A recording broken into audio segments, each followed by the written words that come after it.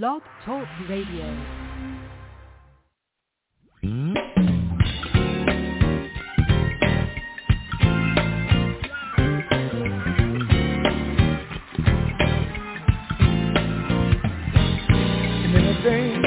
We don't know, say it's hard to let go. We must put all our trust in you will do what you say. If we trust and obey, I know that comes. You have brought me through. Listen, my God will do what He wants to, whenever He wants to. He is God.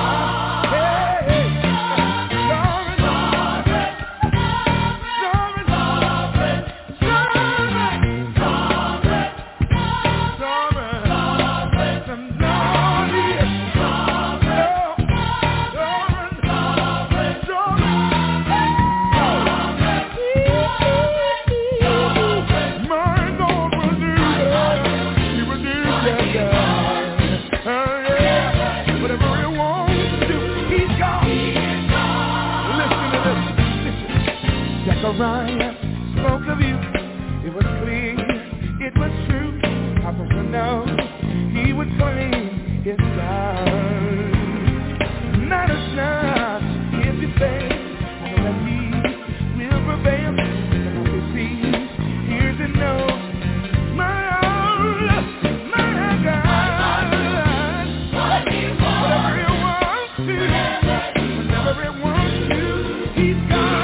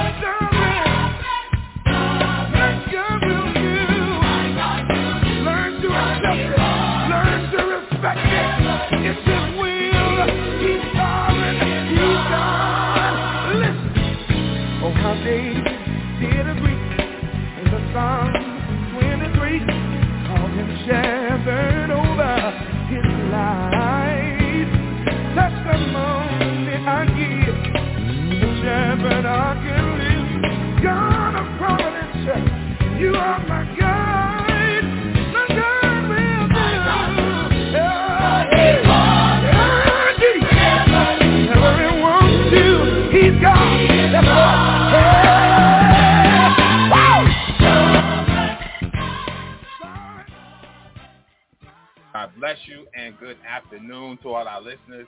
Our God is a sovereign God, and He does whatever He wants to, whenever He wants to, and how He wants to, because He is God. We praise God for this opportunity to share with you on this Saturday afternoon. I'm your host, Reverend Lamar Townsend, and you're listening to Global Gospel. We are here every Saturday from 1 p.m. until 2 p.m. Eastern Standard Time. So let your family, friends, neighbors know to log on to www.blogtalkradio.com/global-gospel. And so in our number in studio, if you desire to call in a little later, 619-924-0800. Take that number down and remember it. We want you to know that we are syndicated on Apple iTunes, Spotify, and Google Play. And so you can reach out to us on those platforms. We're on Facebook, we're on Instagram, we're on Twitter, and we're on Tumblr. So please like our page, share this episode. If you go to our Tumblr page, Facebook page, or Twitter page, there is a direct link to this episode and all episodes. All you have to do is click on the link. And so at this time, we are going to start out with a word of prayer, and then I will come back and give you a little more information, and we will move further along in our program, our experience for the afternoon.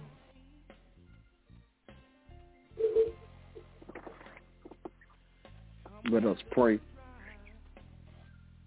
Heavenly Father, we come before your presence with thanksgiving in our heart. Thanking you for waking us up this morning and starting us on our way, bringing us to this very point, this very pinnacle in the day where we can discuss how to move forward within this pandemic. God, we thank you that although many have not made the cross that sea, oh God, and that you've called them home in the midst of the pandemic, God, that you have seen us through, that you've watched over us and protected us, oh God. And while the house of God is full of sorrow for all the generals we have lost, we still give your name praise because you are still a sovereign God, and that you do whatever you choose fit to do. Comfort all the bereaved, heal all the brokenhearted, watch all of those who are in the midst of grief, oh God. Give them the power that they need to move on day to day. God, give us wisdom from on high as we guide ourselves through this talk. Allow us to give wisdom to the people on how to navigate from this point forward. In Jesus' name we pray and ask it all. Amen and thank God. Amen. Thank you, Brother Preacher, for that word of prayer. And we thank you again for joining us today at Global Gospel. For those that have tuned in for the first time, our theme scripture here, 2 Corinthians chapter 4, verse 3. But if our gospel be hid, it is hid to them that are lost. And so our prayer today is that none would be lost, that certainly you would believe on the Lord Jesus Christ and accept the gospel of Jesus Christ, because the gospel is there to heal you, to deliver you, to save you, and set you free. And certainly you need to know that Christ died for my sins and your sins and the sins of the world, and he came that we might have life and have it more abundantly. So we pray that you stay tuned with us these next few minutes as we share with you something that is life-changing, eye-opening, and inspiring. And so today, with that being said, we want to also thank all our listeners around the country, around the world, all of our sponsors, and I will shout those out later. But we thank you for sharing with us today, and certainly we want you to be receptive to what is said today and be respectful to the opinions and the ministry of others. And certainly I recognize that I do not have all the answers, and certainly we are here to work together on this earth and to strengthen each other. As iron sharpens iron, so a man sharpens the countenance of his brother, is what the scripture says. And we also want you to know that we don't own the rights to any of the music that you hear today, but we pray that it's a blessing to you. And so I'm going to let my guests introduce themselves and tell you who they are. And I'm sure you read the headline, Cause and Effect, Minister Ki-Jana Walker and Bishop Wayne Jr., and certainly they will tell you who they are as we move forward. Amen.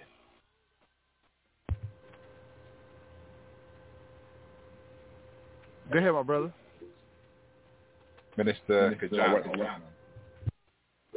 Right, I'll start with myself. Okay, my name is Minister Ki-Jana Walker. I'm originally from Hempstead, New York. I'm now live in Atlanta, Georgia, where I serve as an Atlanta police officer for the city of Atlanta.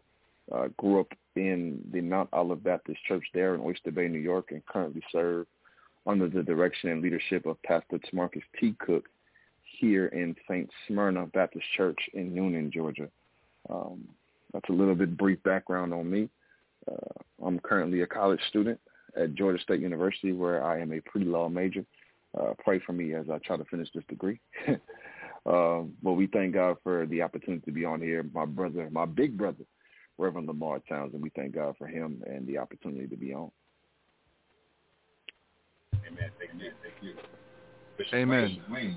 My name is Bishop Wayne. God bless you, everyone. It's a pleasure, a privilege to be here. I'm honored to have your ear for this time, and I'm just grateful for the invitation. And so a little bit about me, born and raised here on Long Island, moved between Amityville and Central Islip.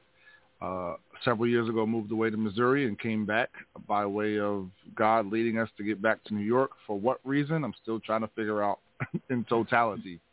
But grew up Pentecostal, good old-fashioned Pentecostal boy, and with a Baptist background through my grandfather, Reverend Rufus Daniels, and he assisted with many churches here in the area. And so very broad Christian upbringing, and God has brought me from that to a little bit more of what I call the ancient faith, where very much is focused on very early Christianity and understanding of Christianity from an early Christian and biblical perspective.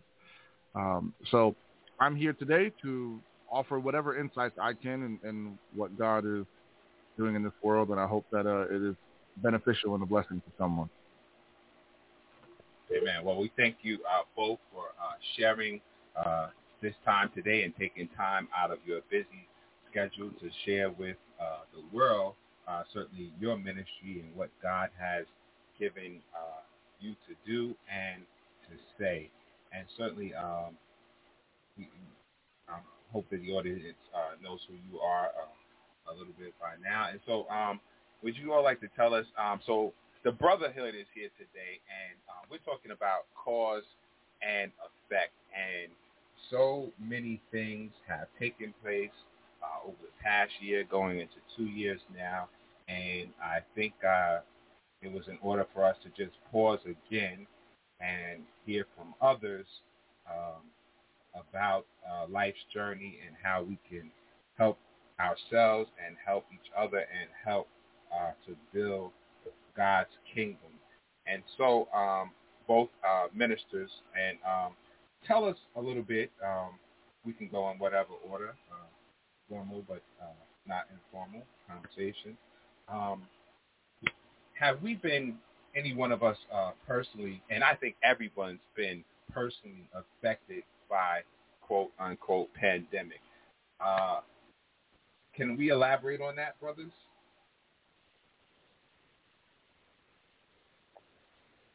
I'll field that question. I think,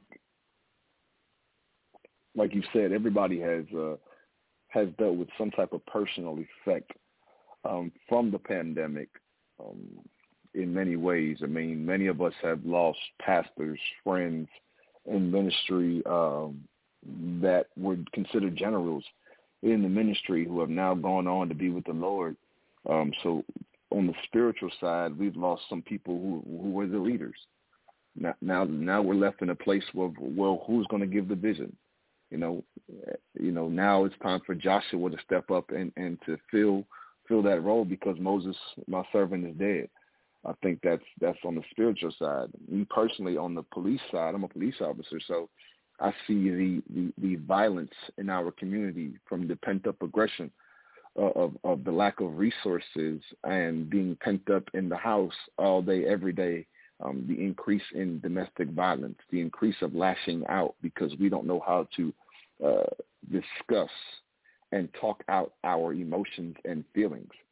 So I'm seeing that firsthand. I'm seeing an increase and an uptick in crime because while every other state closed, the city of Atlanta did not.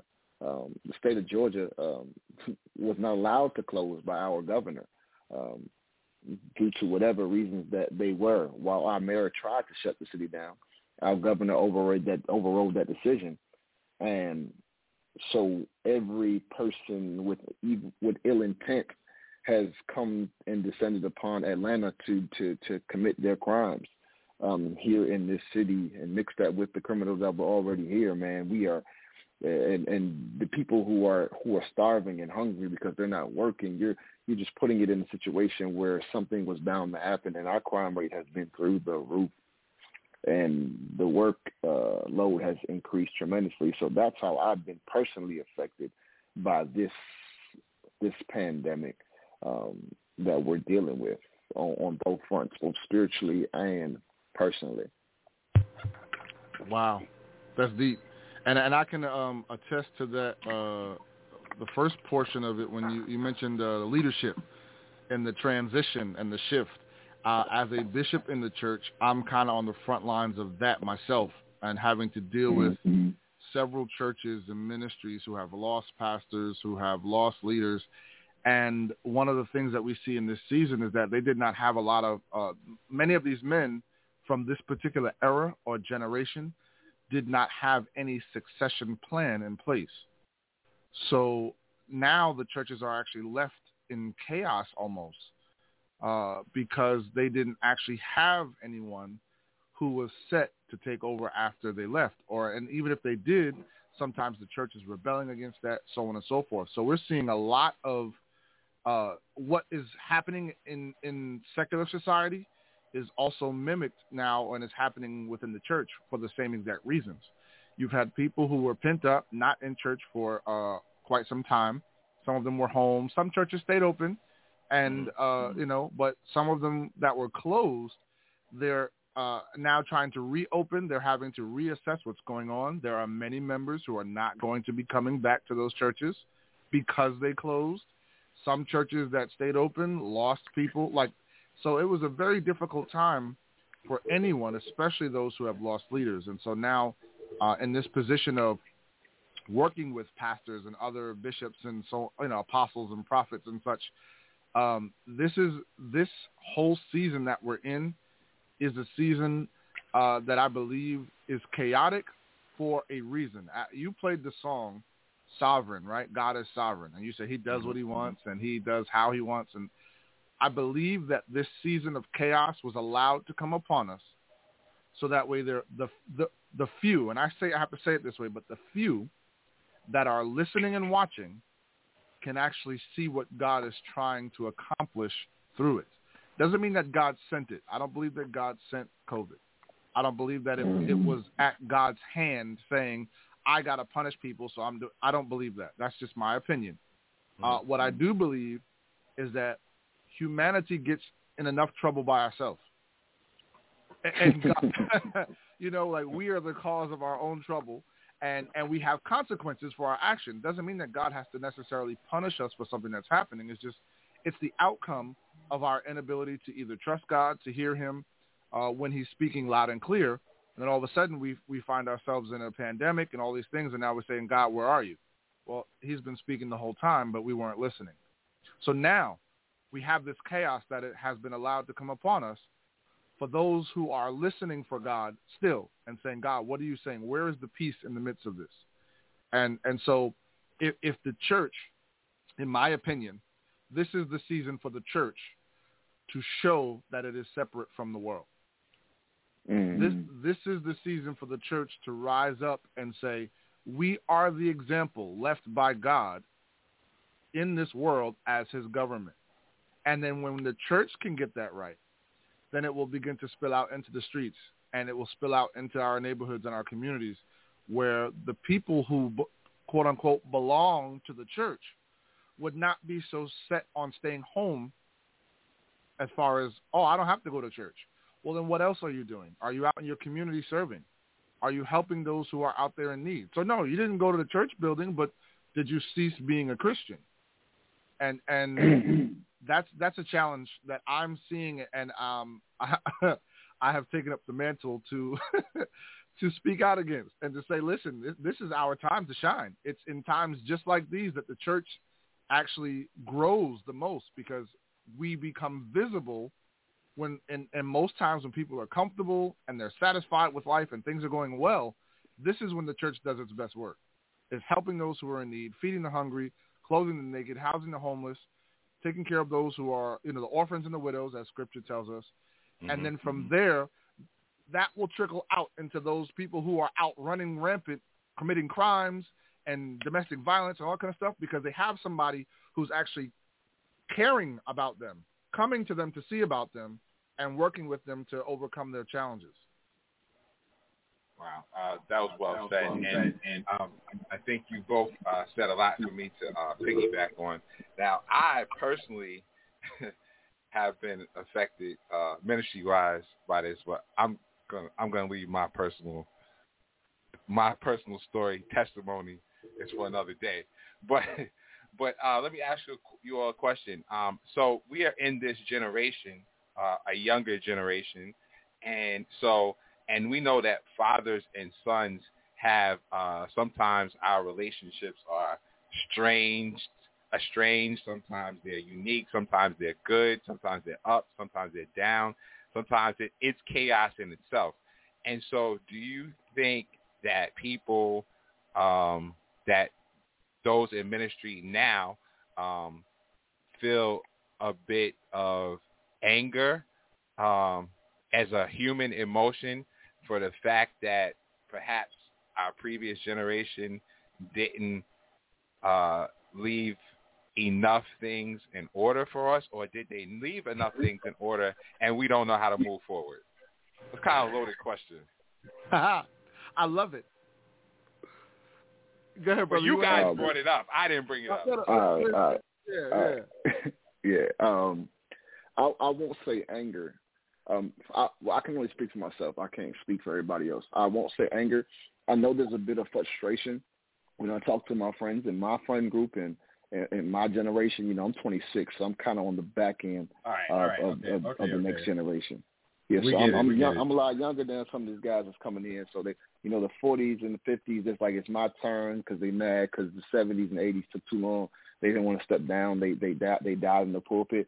I think my generation's biggest thing is now, even at 26 and 24 and 23 years old, coming up preaching as boy preachers. Now we're saying, listen, I'm not going to die in the pulpit, because we've witnessed people die in the pulpit and the churches die with them.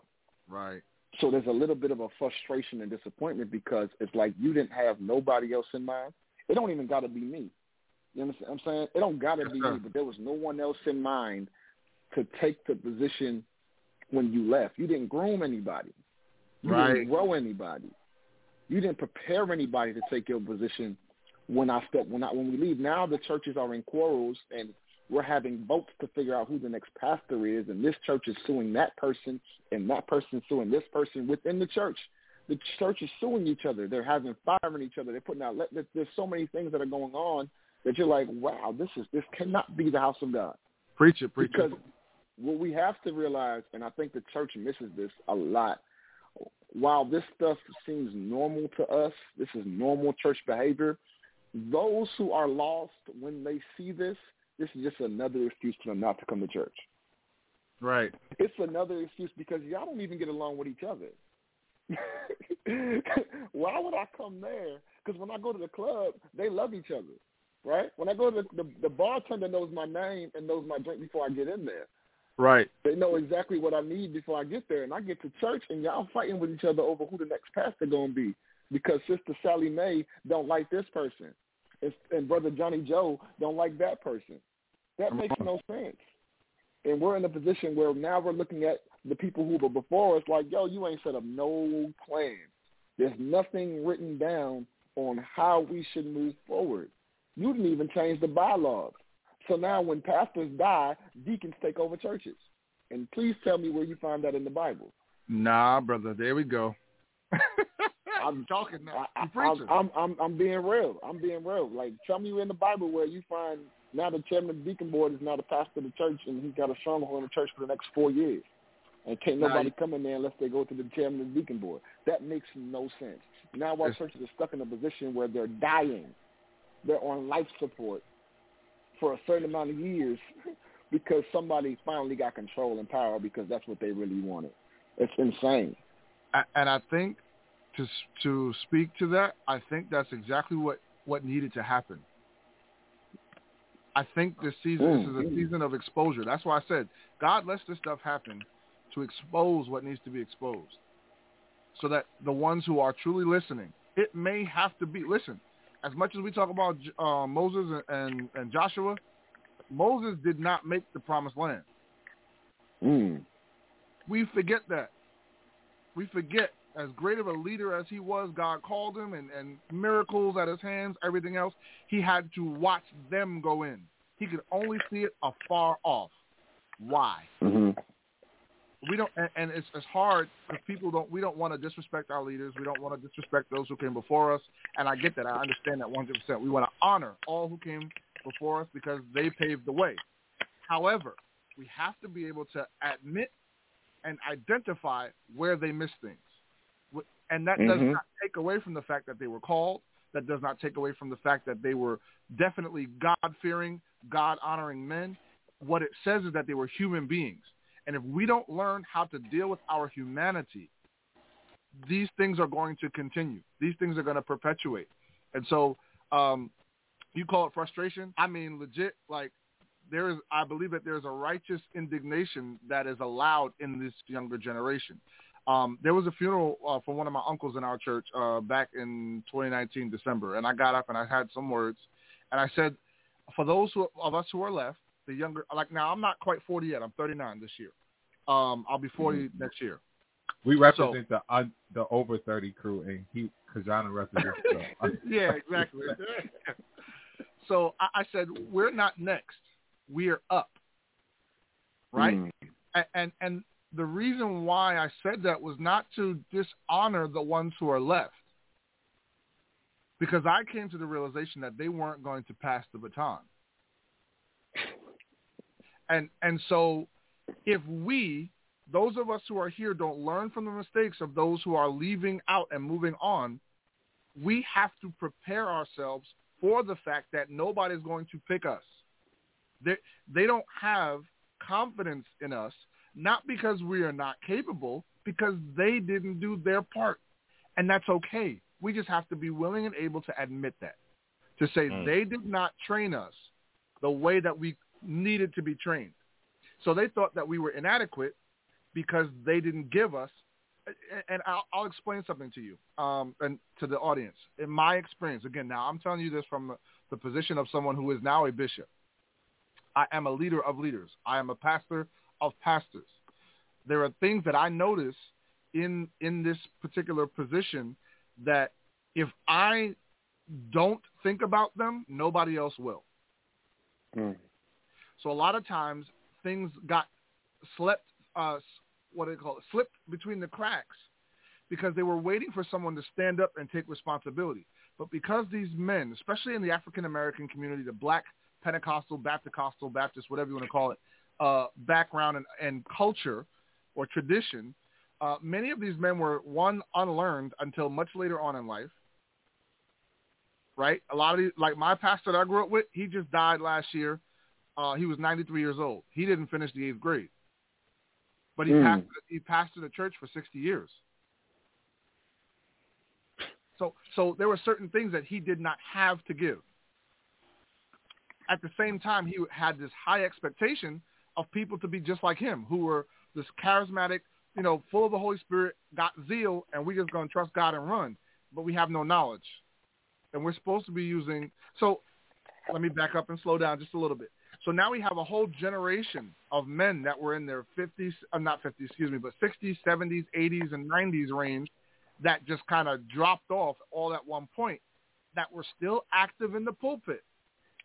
And because of the mindset of an era, the mindset of the black church tradition age, they did not see passing on certain things as important because they just didn't see their own death. They just didn't see that they would not be here one day. And then by the time that resonated with them, it was too late. And then they look around, and this is the decline that we're having right now didn't just start. This was for the last 10 years, 15 years. Churches have been on a gradual and consistent decline. Absolutely. All the pandemic did was put the straw on the camel's back. Right. All it did was just be the icing on the cake.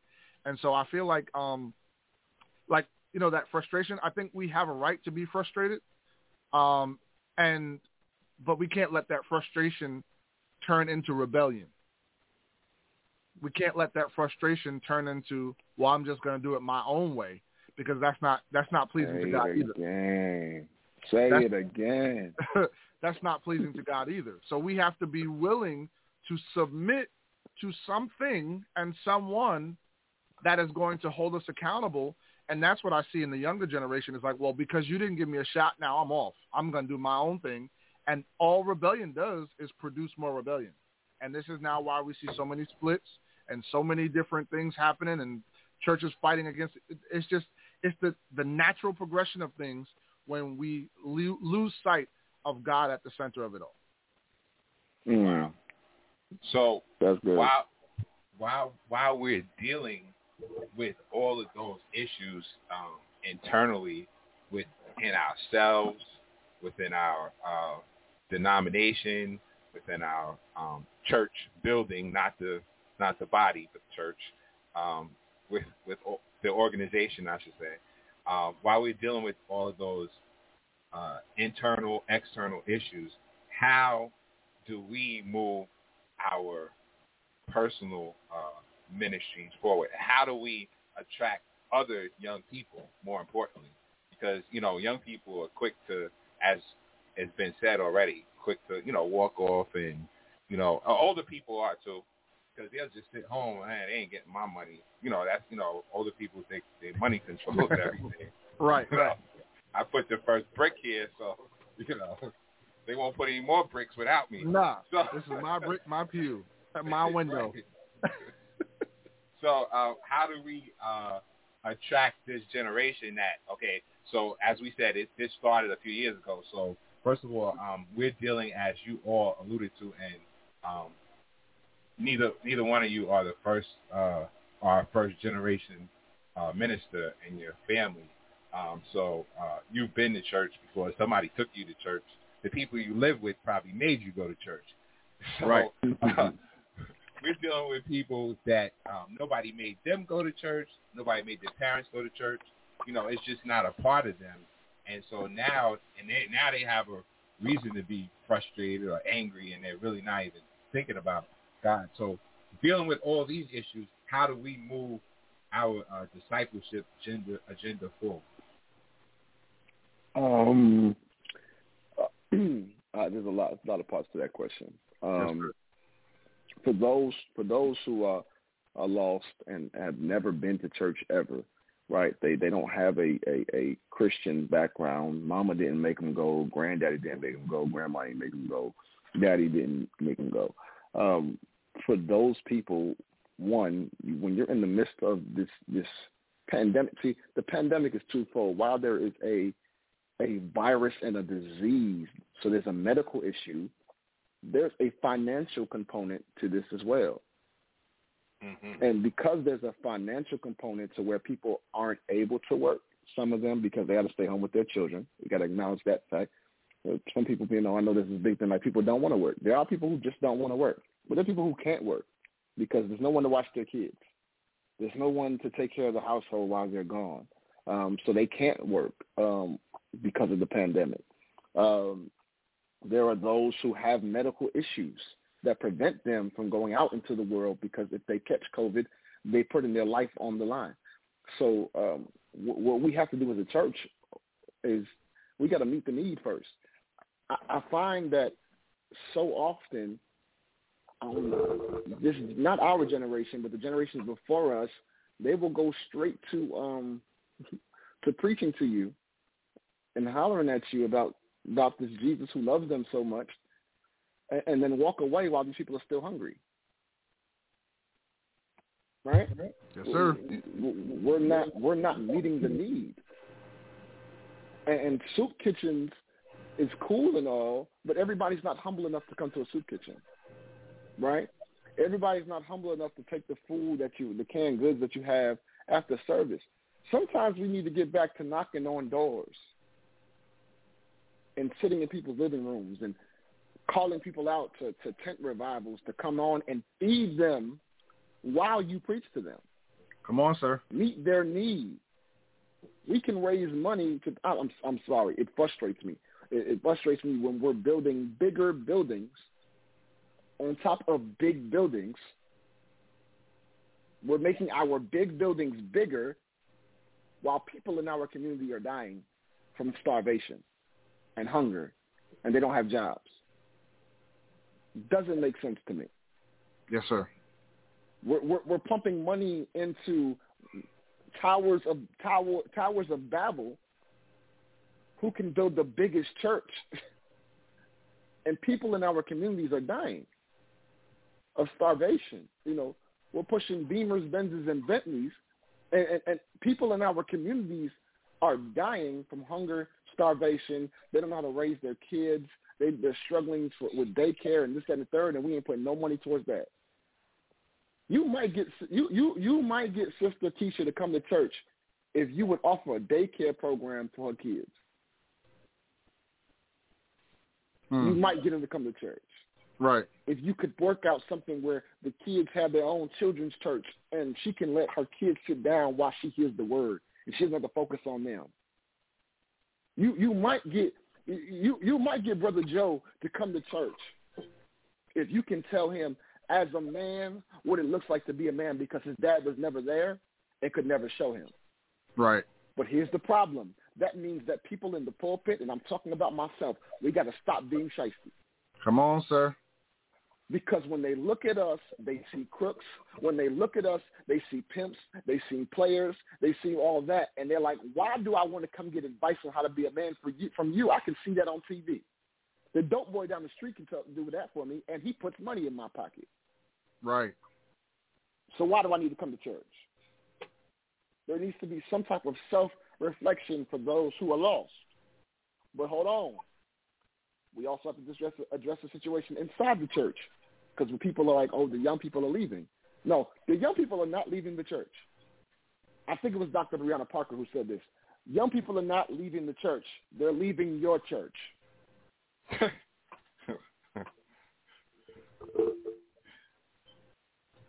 Let's be real. And whether I agree with some of these movements or not is irrelevant. But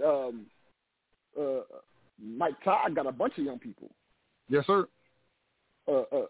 Matthew Stevenson got a whole lot of young people. Like I said, whether I agree with their movements and their theology or not is irrelevant. Right. They got young people. Yeah. Some of these churches are packed to the brim with young people. These true. You can say what you want about the CMAs and the Hill songs, whatever you want to say about them, but guess what? They're packed with young people, with millennials and Generation Z. You say what you want about that contemporary music, but those churches with that sound, with that movement, Maverick City is a movement. Yeah. Young people are following them wherever they go. They may not go to church anywhere in their community, but let Maverick City show up in their city. They go into the concerts. Yeah, the music draws you. The music draws them, and then they listen to these people online. And it don't matter what they tell them. I see Sarah Jakes Roberts shared more than I see anybody else shared ever by women that don't really even go to church. But guess what? They may not be going to your church, but they still going to church. They're going somewhere. Now you got to ask yourself, what's the difference between what my church is presenting and giving out and what these churches are presenting and giving out? And make sure I'm not saying you go ahead and mimic these ministries. Make sure that what they're doing is biblical and that it's not the theology isn't off, but maybe it's some love. Maybe it's care. Maybe it's the sound. Maybe we need to move away from a certain sound of church and move away from a certain tradition of church that will draw people into the house of God. Because y'all can say what you want. I'm tired of hearing this, oh, this is our sound. This is the black church sound. The black church sound was different. Let's not act like it hasn't shifted, because there was a point where when Little Richard would get on the organ in his day and make certain sounds, they ran him out of the church. Okay. Yes, sir. But now that's the sound the church is holding on to. We're always afraid of the shift. Thing is uncomfortable.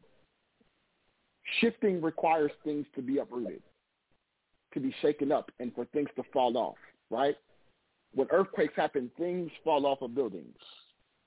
foundations are lifted up. Things are tested. And when things are tested in the church, for some apparent reason, we're afraid of shifting. I'm done. I'm sorry I didn't move. No, you're good. I think you alluded to the cultural aspect of church, and so many times church does become culture because culture is a major part of who we are. I mean, it's the way we worship, it's the way we eat. I mean, for example, if you were to go to a Southern family and it was Christmas dinner, you might have chitlins on the table. If you go to a Italian family or Christmas Eve, they're gonna have 7 fishes. You know, right? So culture plays an important part in who we are, and basically what you're saying is we need to go beyond culture and look at more biblical principles. I believe what the Bible say, and make sure that we're not creating our own clique too, because sometimes within church we create our own cliques, and so or we belong to a certain organization or denomination. And really, I always say this over and over again. Reverend Eugene McElshan, he was the pastor at Bethel Copeg, and he said, denominations are in my wallet, 5s, 10s, 20s, 100s. That's what denominations are. But that's another story. Bishop Wayne. Yes, sir. Well, man, he said so much, and I have to say, for a younger man, I will say congratulations on being aware and paying attention. And I think that, again, this is necessary. I think that there is a generation coming up, especially like myself. I found myself drifting away from the quote-unquote African-American experience, not because there was anything bad about it, because it wasn't enough. There were some things that were missing there, right? And so doing a lot of research on church history and, finding out what the early church looked like and what they taught and believed and so on and so forth gave me a very different view on the world as a whole. Forget about just church, on the whole world, and how we as Christians are supposed to view the world and the church and all of these different things. And so, my brother, I believe that everything you said is 100% on. And you're right. What we have to do right now is realize that if we don't right now correct the ship, like we are it, and I'm going to say that again, the generation between their 50s, I would say whoever's 60 and 20-something coming up, like you said, 26, around 30, this is a pivotal generation between the 30 and 60-year-olds as far as ministers are concerned. If we do not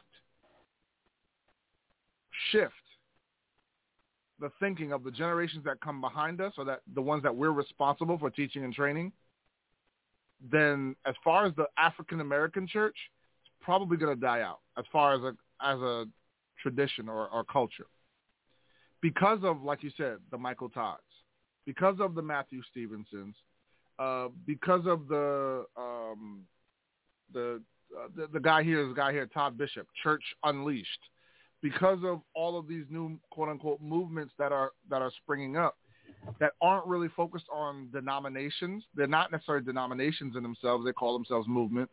But because they're willing to adjust and adapt in some areas, it's not even in all areas. It's just some. The church is now finding itself, especially the African-American church, is finding itself being obsolete and becoming obsolete because we're trying to hold on to something that is ours, right? We made this. This belongs to us. Nobody else can have this.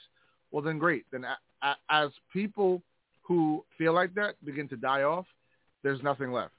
There'll be nobody left eventually. The church that I grew up, I remember in Amityville, 200 and something people on a Sunday. There was standing room only every Sunday. By the time we left the church, there was 40 or 50 people there. Going back a year ago when we moved back to go visit, 30, 20. Like, I watched the decline of the church because, don't get me wrong, holiness is right. I believe in holiness. I believe in sanctification. I believe in all the things that we were taught. I believe in that.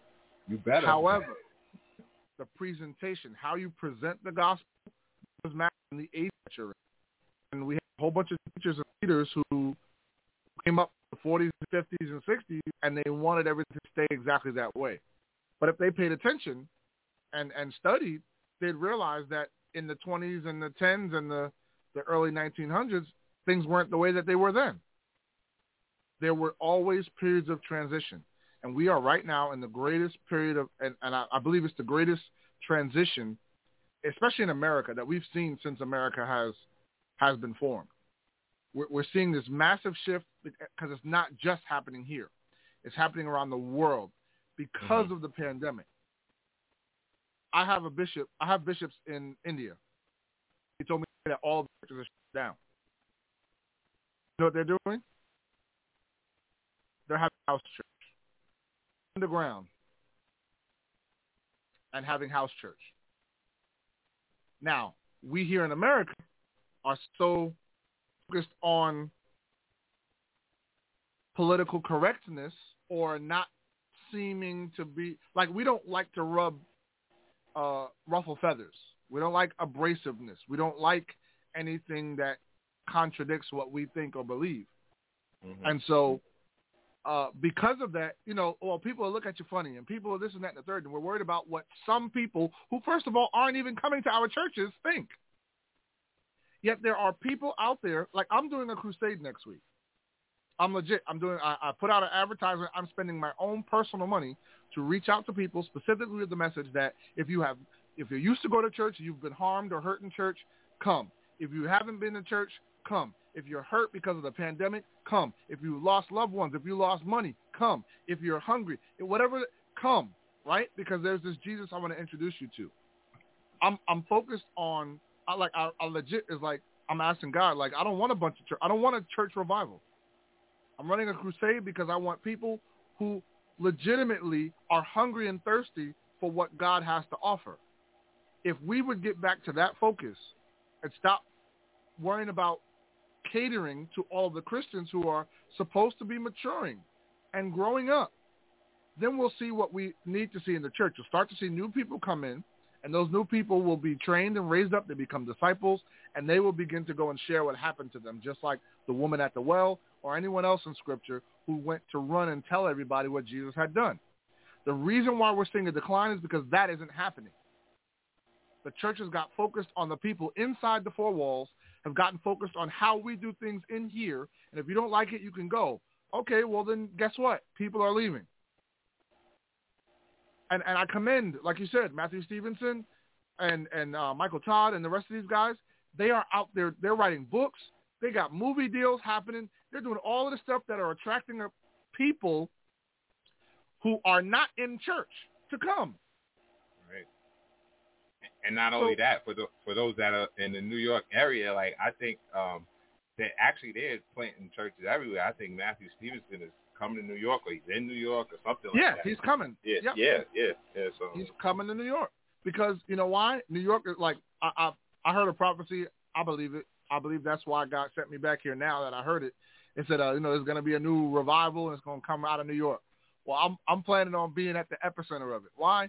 And they say revival, but I don't call it a revival in a sense. I just say that it is a move of people.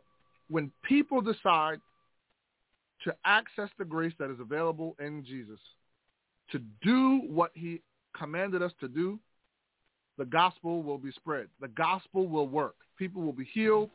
There'll be signs and wonders. Hungry will be fed.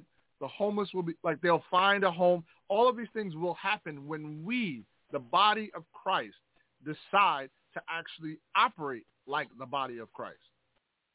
But nothing else will happen if we don't do that. We're so focused on just what's happening inside of our community and what's going on within us. It frustrates me to see a bunch of Christians having, we have supernatural healing night, and it's only Christians there. So it's Christians praying for Christians. Like, how good is that? Like, we have a prophetic conferences, and it's all Christians coming to be prophesied to. What good is your prophecy if it's not going to prophesy to the lost to say that Christ has come to you and has delivered you and has freed you from the bondage of sin, and now you are set free, you are made whole, and you are delivered.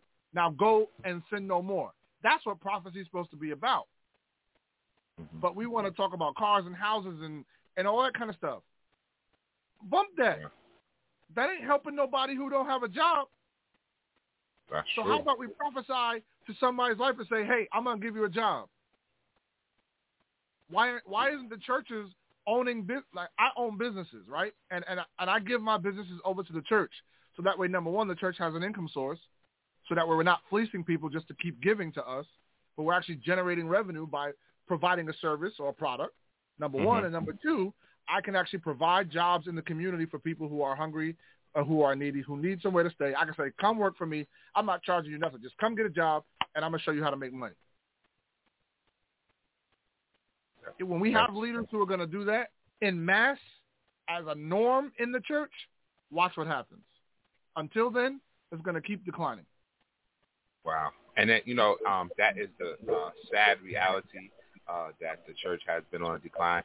We're running out of time, but I do want to give our listeners an opportunity. If you want to call in, shout us out, question, comment, concern, 619-924-0800, 619-924-0800. We're talking cause and effect, and we also, just to piggyback on the last few statements that were being said, it seems to me that tradition and culture are very impactful, and not that we're promoting anybody else's ministry, but we are seeing that people are responding to the non-traditional church, and we're not saying that's the better way. We're not saying anybody has the right way or the absolute, but there's definitely a cultural shift taking place, and it's obvious. And the thing that we all need to know, if anybody's read church history, and if we go back to the early days of if you look at the Pentecostal movement or you look at Azusa, you will find that those days, which were a little over 100 years ago, it was a multi-cultural experience. Now, down the line, there were some shiftings that took place along the color divide, but the original outpouring was multicultural. We know that the Acts Church, when the Holy Spirit came, we know that every man heard in their own tongue, and we know that there were people from everywhere there.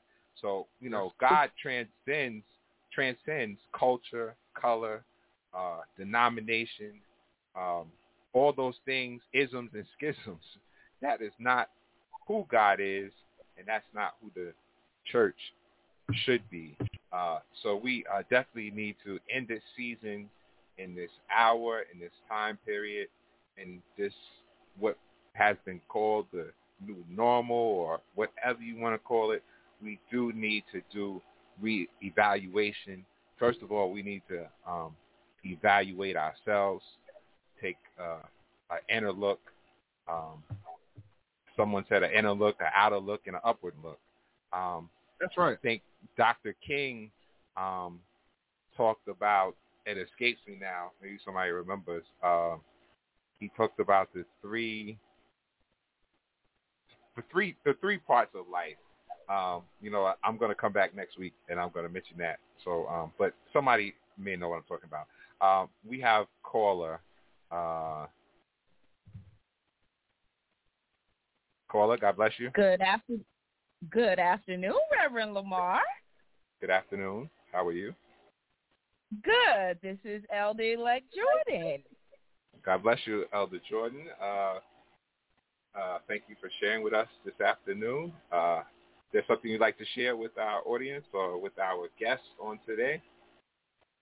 Yes. First of all, I want to say kudos to you, men of God. This is, just really awesome. I did a live this morning, and I talked about the father's responsibility to his child or children, and to listen to this broadcast with only men up here, and you're given the instructions, that need to be given. I just think that this is so powerful in this conversation that you're having. Also, what I'm loving about the conversation is you're not just talking about the problem, but you're also talking about solutions. And, so many times people only talk about the problems, but they never offer solutions. And, I also have been commenting, so you'll probably see them perhaps after the broadcast. But one of the things also the church needs to remember is that we've been called to be a resource to the community.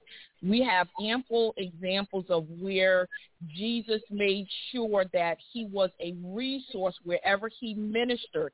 He did not go into those communities to take away from those communities, but he went into those communities to give. Amen. And remember that we are a resource. And in regards to, with this younger generation, something that I did talk about a little bit on one of my talk shows a couple of weeks ago. But, one of the things that concerns me is we're so caught up in trying to get these numbers that we're willing to cross that line. And someone a little while ago did, talk about that, their churches are overflowing, but I just think that in our effort to win the masses, we need to make sure that we stay on track with the Word of God, that we're not making up our own stuff for the sake of attracting these masses, because, first of all, they're going to have to give an account after all is said and done. Mm-hmm. And then secondly is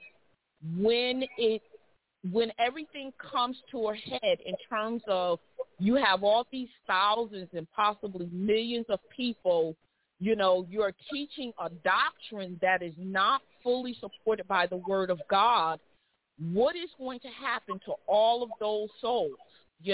But again, I didn't mean to really say all that, but I just, wanted to say kudos to you men of God. I'm really enjoying this conversation, and I just thank God for the forum that Reverend Lamar that you have presented to allow these conversations to take place. Have a blessed day.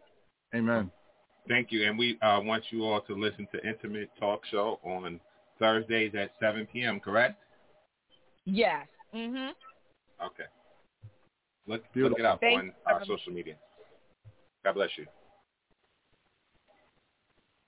Our number in studio 619-924-0800. We've just about come to the close of the hour, so we have to wrap this up. We'll give you a minute or two, 619-924-0800. But we thank you both, Minister Ki-Jana Walker and Bishop Wayne Jr., for sharing with our audience, the Global Gospel audience today, for representing the under 30 and the over 30 crew, and shedding light on our current situation and certainly how we should move forward. I do want you all to give you all a chance to, before you give your concluding words for this episode, and I certainly will have you both back separately at another time because I know that you both have a wealth of information. You definitely have a message to share with the world, and so we do want you to give a shout out to who you desire to shout out on today, and then we'll move forward.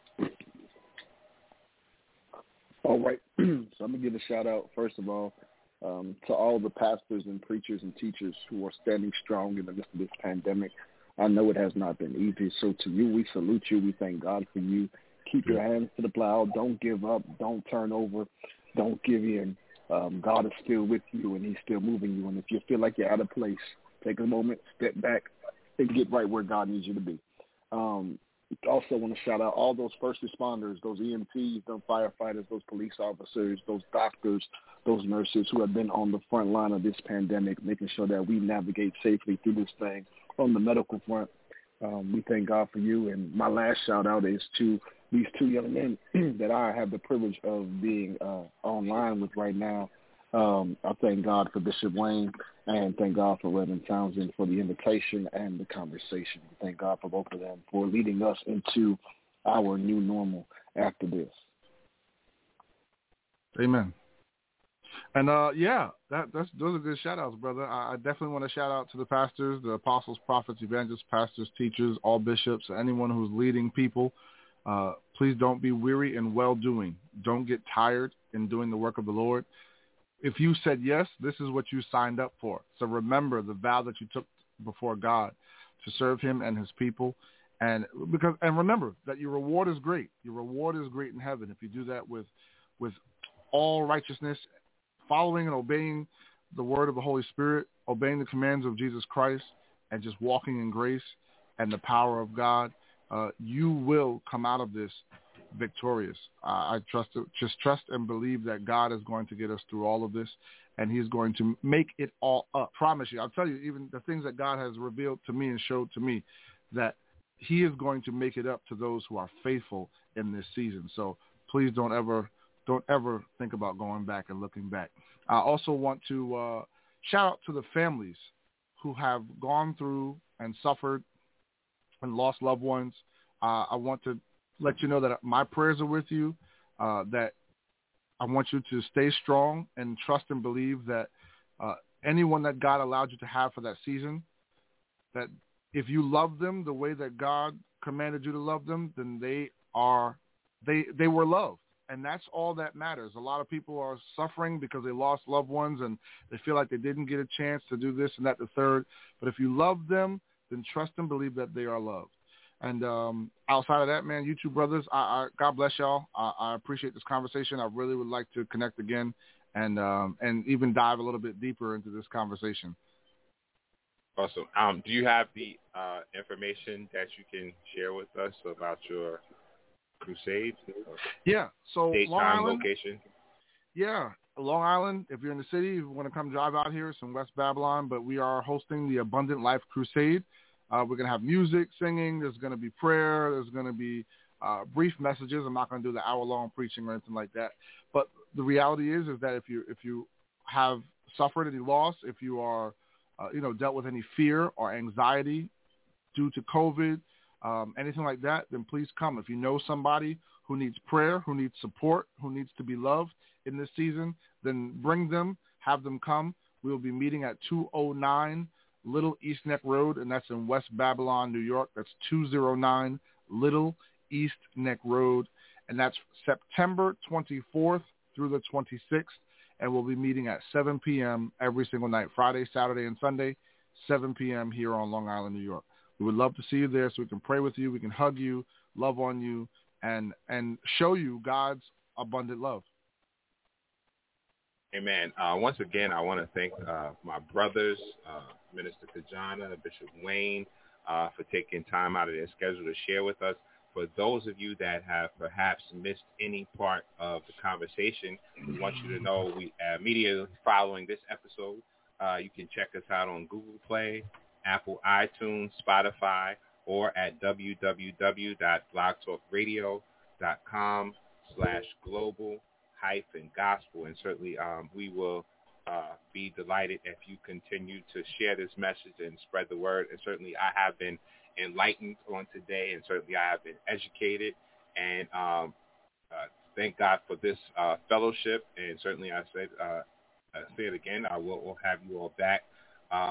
I do like the fact that you both mentioned, which is another story for another day, so I'm not even going to go into that conversation. But you mentioned how this younger generation is moving towards a different kind of church, and as not church as we know it, or as our parents, or definitely not as our grandparents knew it. And so we both all of us, because I know both come from a traditional background, whether it be Baptist or Pentecostal.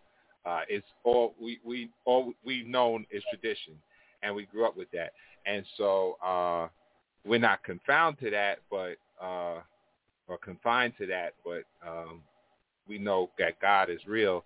But certainly that does raise the issue of our generation moving towards a different type of worship, and what is good about that and what is bad about that. And certainly there's pros and cons to everything. And so I think we'll have to revisit that later, and which is not to reflect on any one specific person or ministry, but that is something definitely worth revisiting, what this generation is being drawn to. So once again, I thank God for my sponsors, MPT Enterprise, Abyssinia, Melanated Beards, the Nationwide Black Family Mediation Services, Melini's Factory, Third Lounge, Ryan Wilson. Thank you for the post that you see today with our guest. Ryan is the man behind that artwork. Again, thank you all. I think Minister Ki-Jana, you opened us up with prayer, right? Did you open us up? Yes, sir. Okay, so Bishop Wayne is going to close. I think, did everybody say everything that they wanted to say? Are all hearts and minds clear, as we say in church, or we used to say? All right. So, so once again, thank you, my brothers, for sharing with the world. Bishop Wayne, it's on you. Amen. Let us pray. Father, we come to you thanking you for wisdom and guidance. We pray that you would continue to lead us by your Holy Spirit into all truths. And as this world begins to shift even more, and they're calling this new normal, Father, I pray that the church would return to the things that you have established within us. I pray that the church would begin to return and to look, as the scripture says, to the ancient paths, the paths that led to righteousness, the paths that led to deliverance and freedom and wholeness and victory in the name of Jesus Christ. Father, I pray that we would begin to search in ourselves, to be honest with ourselves about where we are and where we stand, God, and begin to examine ourselves as mature believers so that way we can be effective in the ministry of evangelizing the lost. Father, please reveal to us the deepest parts of our hearts and our souls so that way we can do whatever is necessary to repent, to change, so that way we can be part of the transformation process of this world. God, I pray that you would send those laborers out into the field because the harvest is plenty and ready to be picked.